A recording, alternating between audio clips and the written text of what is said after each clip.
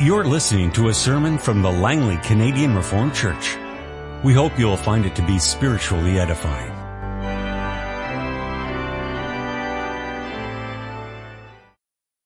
Our scripture reading this afternoon comes from both of Paul's letters to the Corinthians. 1 Corinthians 5, and then we'll also read a passage from 2 Corinthians 1, verse 23 to 2, verse 17. But first, 1 Corinthians 5. It is actually reported that there is sexual immorality among you, and of a kind that does not occur even among pagans. A man has his father's wife. You are proud? Shouldn't you rather have been filled with grief and have put out of your fellowship the man who did this? Even though I am not physically present, I am with you in spirit. And I have already passed judgment on the one who did this, just as if I were present.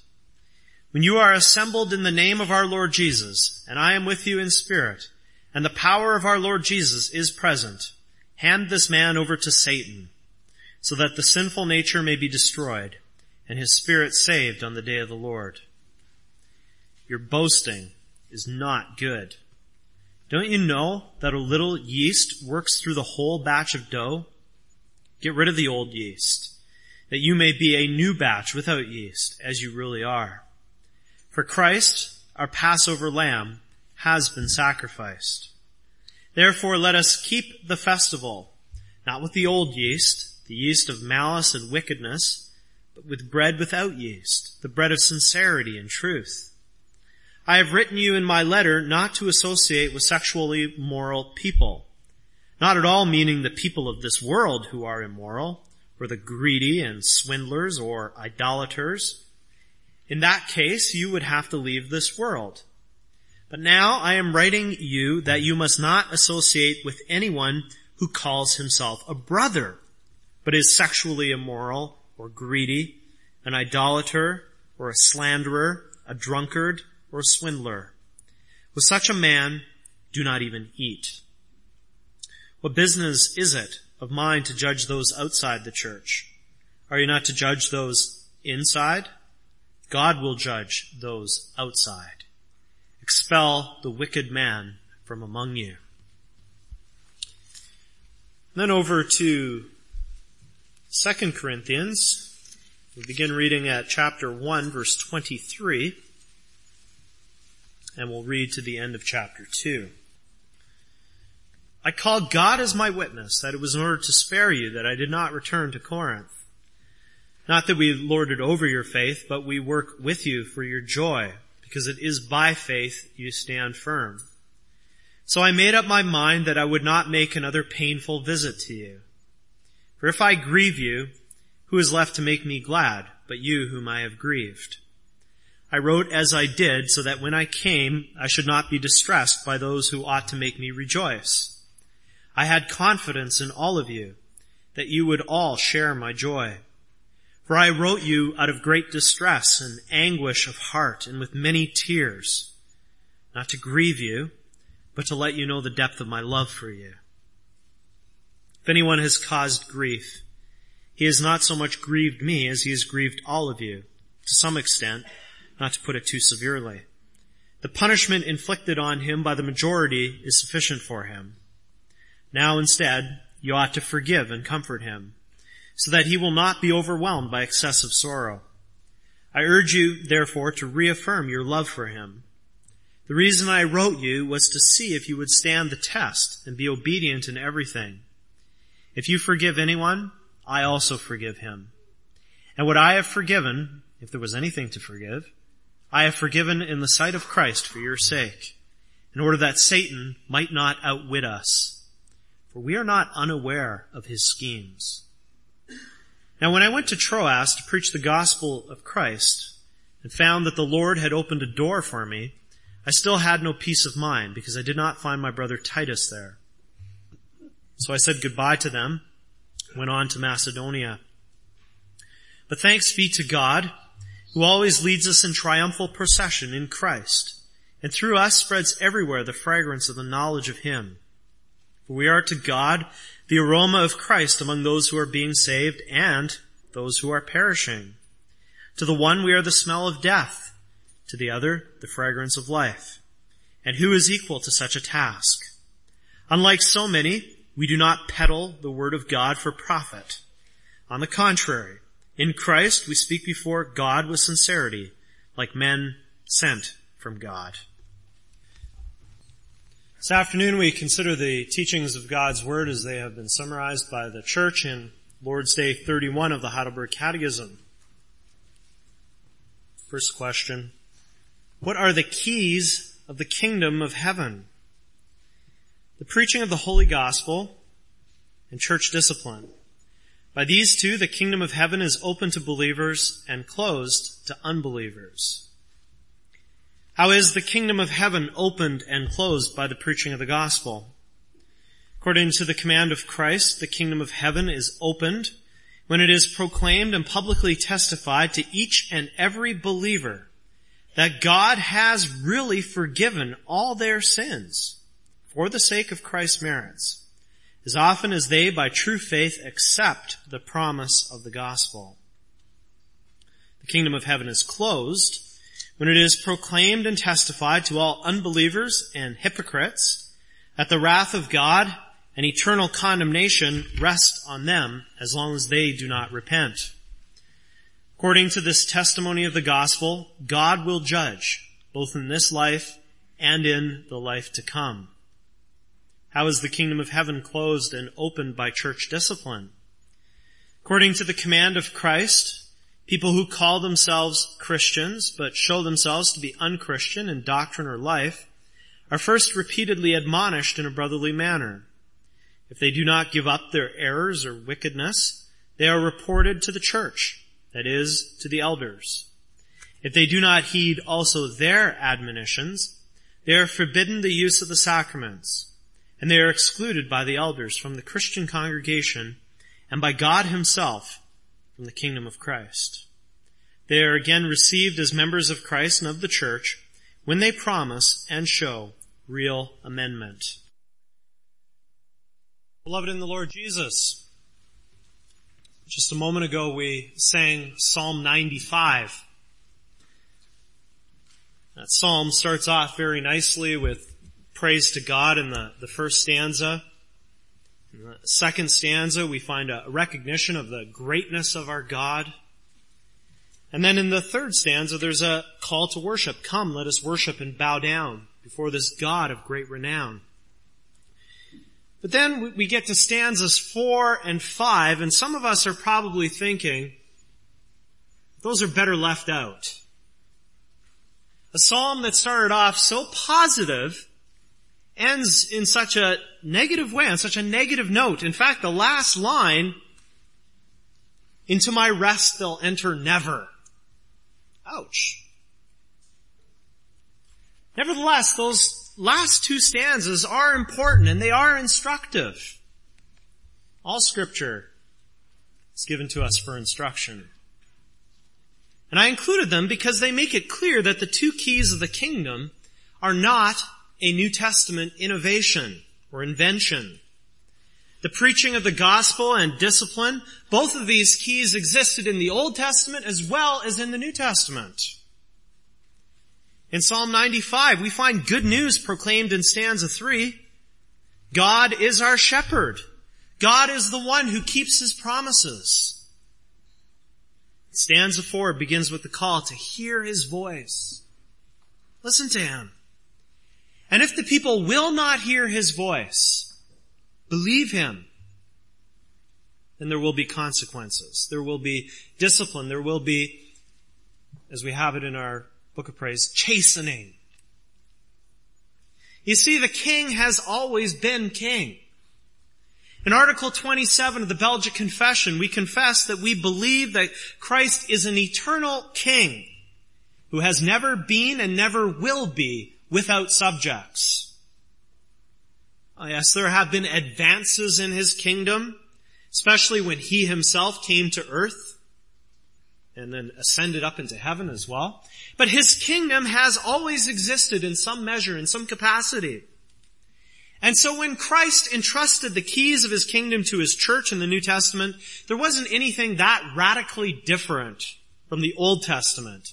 Because in the Old Testament, there was also the preaching of the gospel promises, and there was discipline. In the New Testament, as we heard this morning, we find Israel reconstituted. And as part of that, the keys are passed over to the church.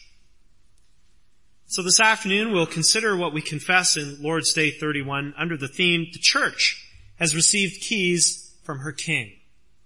We'll consider, first of all, the identity of those keys, and then we'll also have a look at the manner in which those keys are to be used. I was talking about keys. Keys and locks and doors, they go together.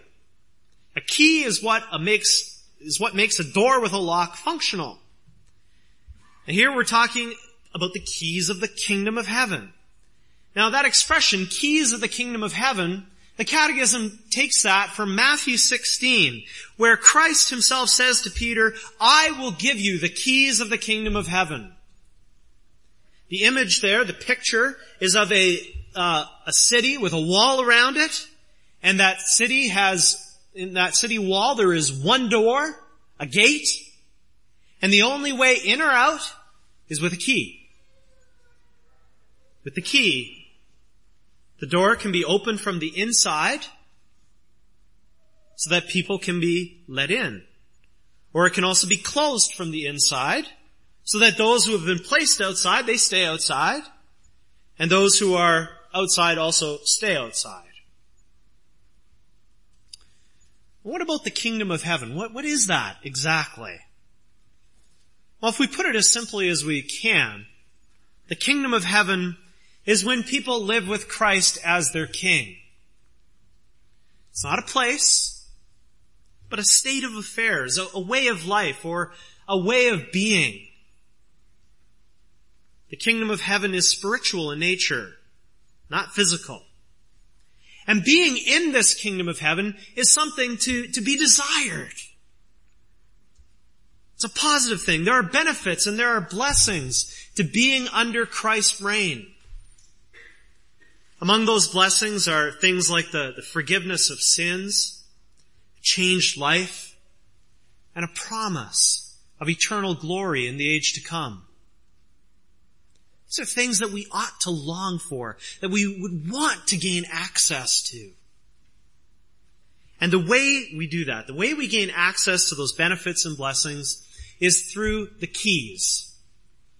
According to the scriptures, there are two keys and they work in different ways. First, we have the preaching of the gospel. This is when it is publicly proclaimed and announced to every single believer that God has forgiven their sins because of Christ, as often as they, by true faith, accept that promise. Note a couple of things here. First of all, it is good news that is proclaimed.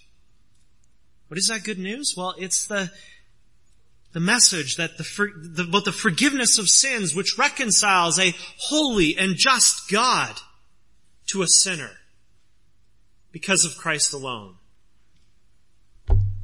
Beautiful message. What could be better? Salvation by grace alone, full and free, for all who believe. So first of all, it's good news that's proclaimed. Second, note that this is a repeated activity. The preaching of the gospel as a key of the kingdom of heaven is a repeated activity. It doesn't happen just once, but it happens over and over again. The Catechism says, as often as they by true faith accept the promise of the gospel. Each Sunday we come here and we hear a familiar message. One that we may have heard hundreds of times, maybe even for some of us thousands of times. But each time we hear it, when we say in our hearts, yes, Lord, I accept that promise. I believe what you say about Jesus Christ as my Savior. Then the kingdom of heaven is open for us. And loved ones, this is why it is so critically important that we hold on to the preaching of the gospel, that we never tire of it. We can't give in to this way of thinking that says, okay, we've heard that already. Give us something different. Or even worse, give us something we can do. Why can't we give in to that? Because, loved ones, it's only the preaching of the gospel which opens the kingdom of heaven. We want to hear what Christ has done for us and respond to that in faith. However, that message of the gospel can also close the kingdom of heaven. The promise of the gospel is that there is salvation for all who believe.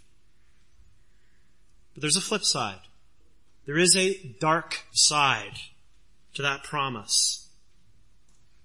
And it's that there is divine wrath and condemnation for those who say forget it. Those who say I'm not going to believe it. For those who do not repent and turn to Christ.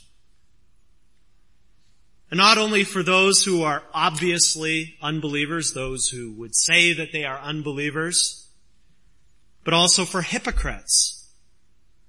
Hypocrites are literally people who wear a mask. Usually we don't know who the hypocrites are. But they do. At least I think they do most of the time, unless they're very self-deceived.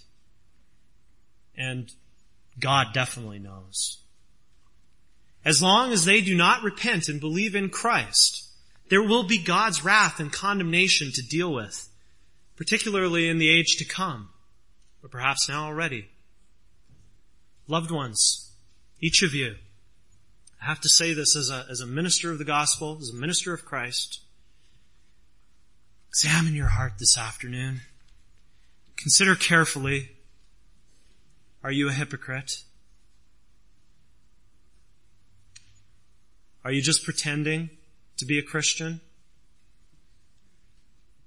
Think about it.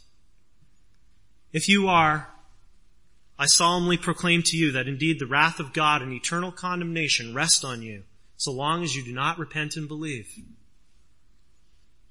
The kingdom of God is closing. Believe the promise of the gospel and be saved. If you want to see a good example of all this in action, look closer with me at what we read in 2 Corinthians 2, especially verses 12 to 17. Paul writes here about his ministry and his preaching the gospel. He speaks about how he went to Troas to preach the gospel of Christ in verse 12. He goes on speaking about that. Through the apostle, the knowledge of Christ was spreading everywhere. It says that in verse 14. He uses an image here which is quite striking, and it ties into what we heard this morning.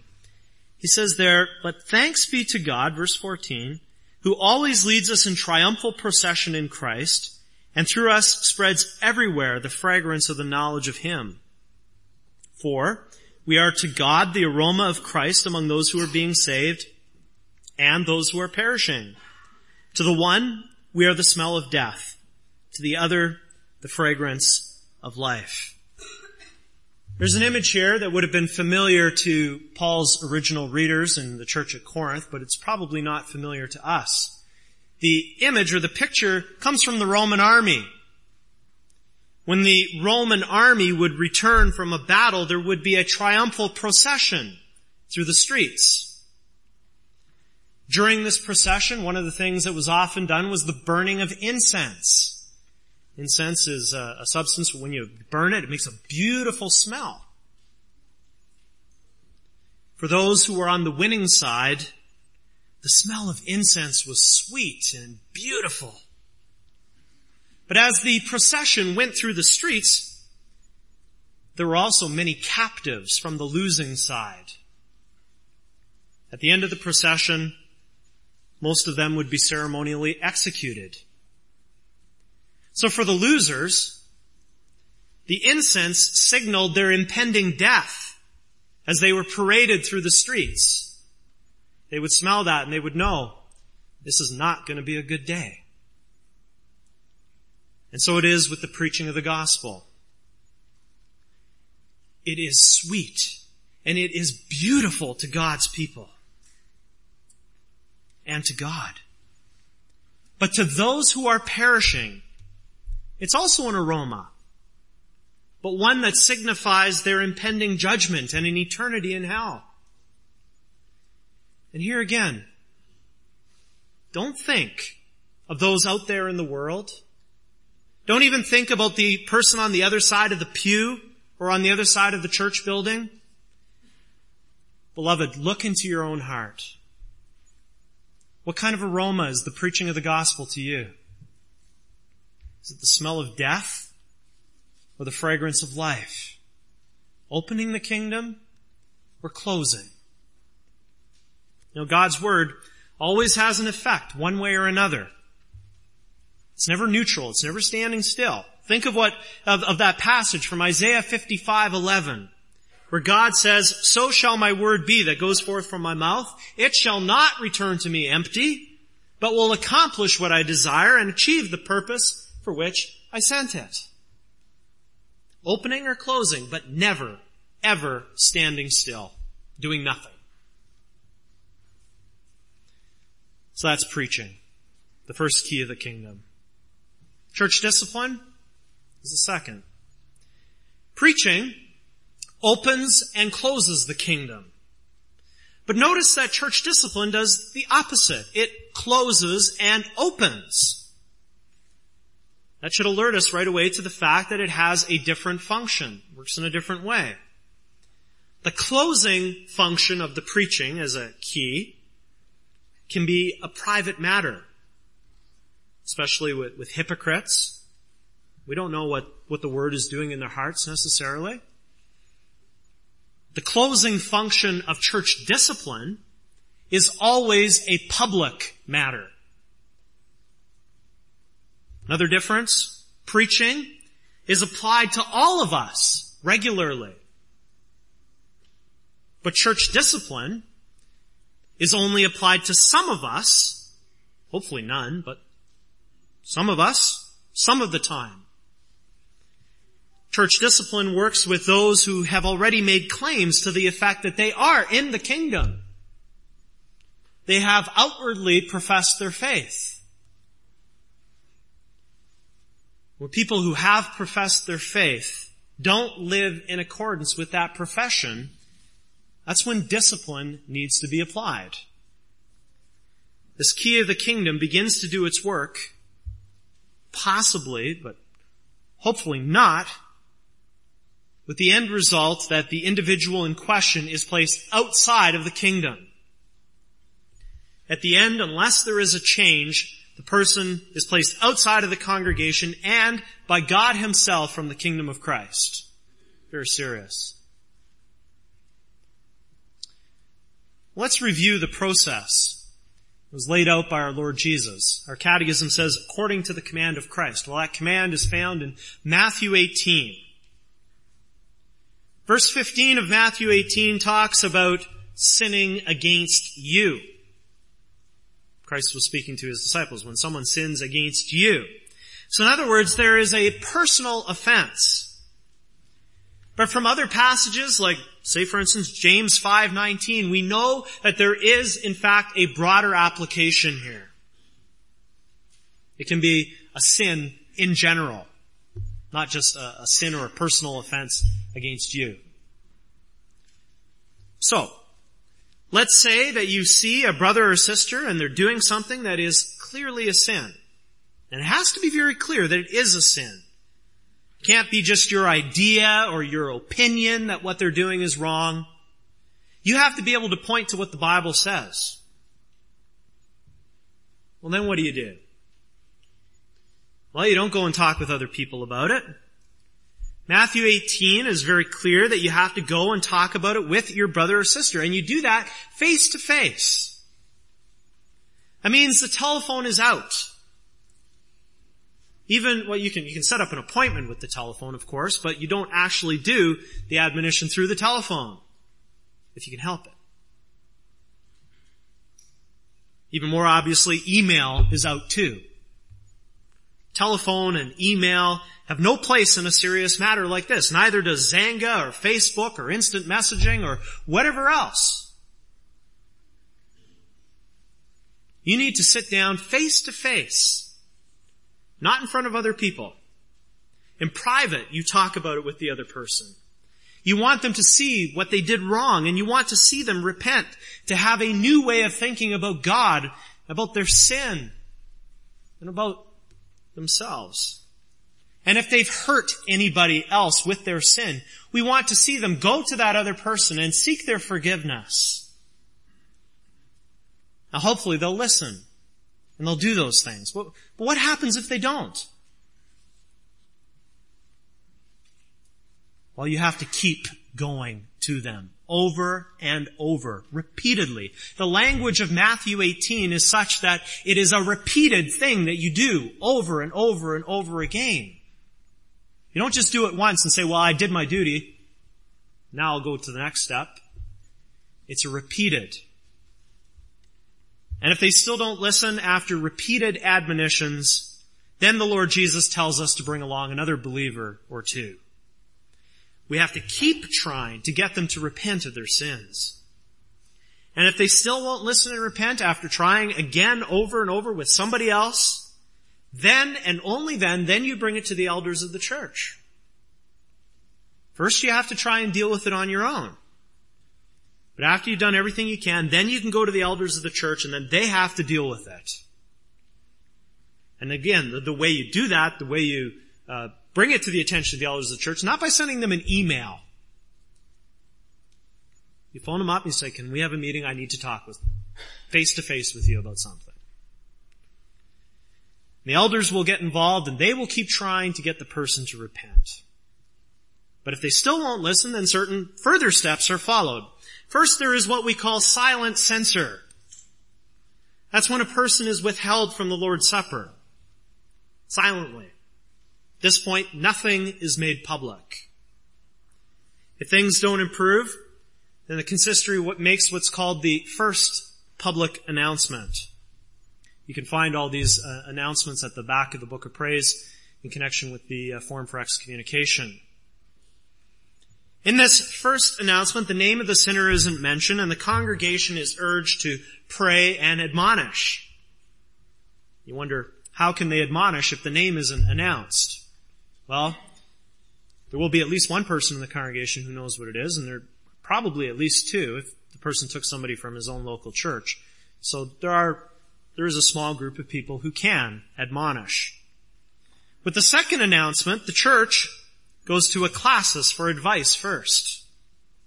And when a classis has heard the case, they will either advise the church to hold off, to say, listen, you guys haven't done enough. You have to keep going, keep trying. Or continue. Go on to the second announcement. And finally, there's a third announcement in which a date is set for excommunication. That means that they will be removed from the fellowship of the church. And again, that means that they are being removed by God from Christ's kingdom itself. The door to the kingdom of heaven is closed on them, and they are locked out. But that door can be opened again. Church discipline, closing and opening. When the person has a change of thinking about their sins and a change of life which shows that they really believe in Christ, then they can be welcomed back into the church. They can confess their sins and they can be readmitted.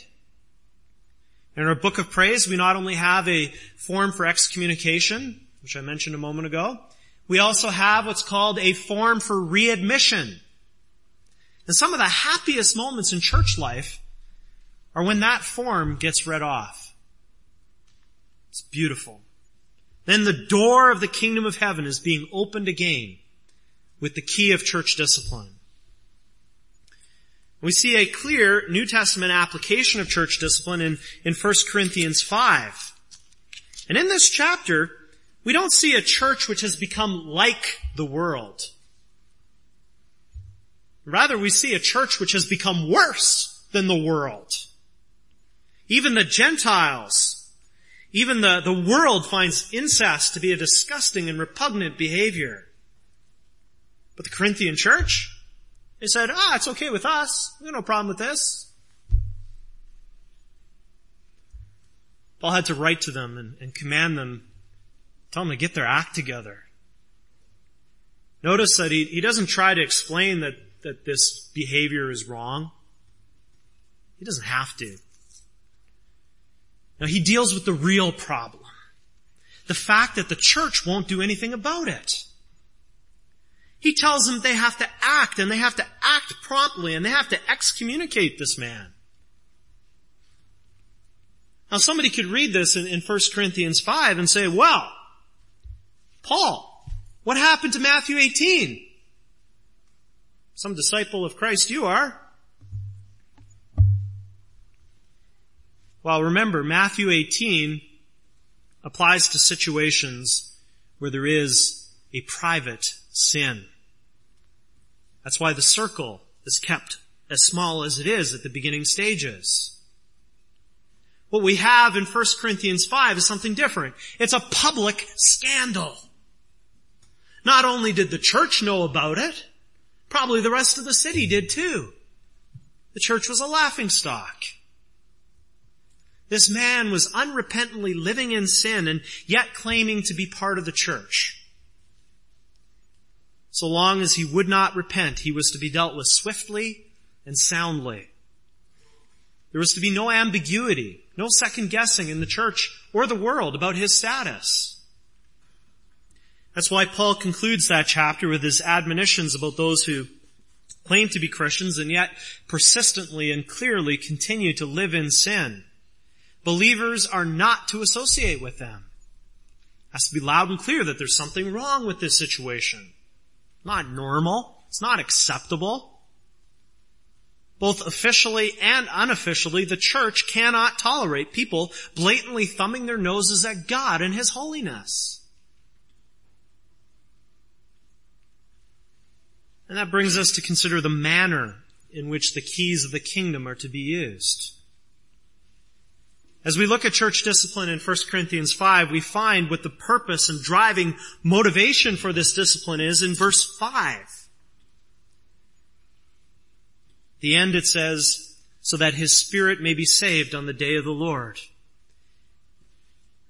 Discipline is meant to be redemptive in character, to be driven by love. That's also the reason why Lord's Day 31 is the last Lord's Day in the section about our redemption. The keys of the kingdom of heaven, both of them are designed for our salvation. And both are to be administered with love. Now, discipline is a hard sell today. Many corners of the Christian world, you don't have to look too far, implementing church discipline would meet with howls of protest and even anger. We can be thankful, not proud, but thankful that our Reformed churches still have this biblical practice. We have to hold on to it. It's under attack today. And as for those who find it to be unloving, intolerant, or judgmental, we can only imagine what the Apostle Paul might have said to such people. Perhaps he would ask them whether the doctor is unloving when he or she tells you that you need surgery right away, or you're going to die. Do we want to have a doctor who tolerates cancer cells, bacteria, viruses? And if we, for some bizarre reason, think that the kinds of things that Paul talks about in 1 Corinthians 5 are not harmful and not destructive like viruses and bacteria and cancer, then we have to ask the question, do these things really build up or do they destroy? And most importantly of all, What does God's word say? Loved ones, administered in the biblical fashion, discipline is an act of love, both for the individual sinner, for the congregation as a whole, and ultimately and most importantly, for the glory of God. Preaching the gospel is also an act of love. That's also a key that has to be administered in the manner of love. That's probably more obvious than with discipline. After all, we're bringing good news. That doesn't mean that people always recognize it as love, just as with discipline. And while this is more of a point that the ministers of the gospel have to consider, it's worth noting, I think, for all of us. In Acts 20, very moving passage where Paul is saying farewell to the Ephesian elders. He said towards the end, "So be on your guard. Remember that for 3 years I never stopped warning each of you night and day with tears." And when he was about to go on his way, what a scene. They all hugged and they kissed and they wept. There were tears everywhere. What love Paul had for them and they for him. And that love must come through in the preaching. And from what we read in 2 Corinthians 2, it did for Paul, not only in Ephesus, but also in Corinth. And so the manner of both preaching and discipline has to be in the first place, and most importantly, with love. So let me encourage you. When you are about to admonish somebody, it's difficult to do. You're going to have to do it. Examine your heart first. Is it driven by love? And while I prepare and while I preach my sermons, I too have to examine my heart to ensure that I am addressing you out of love. Love for you. And when we're sure that love is the fuel driving our engines, we can speak and we can act with integrity, and Christ will use us. We will be His instruments. Loved ones, we can be thankful that Christ has given us these keys. We can be thankful for the preaching of the gospel. Without it, how would we know Christ? We can be thankful for the discipline of the church. Without it, how would Christ draw us back to Himself should we stray? In both of these things, we see the wisdom of our Savior and we see His love for us. Let's be thankful and let's be earnest and diligent so that the preaching is always opening the kingdom for us. And so that the preaching and discipline, that they never close the kingdom on us. Let's pray.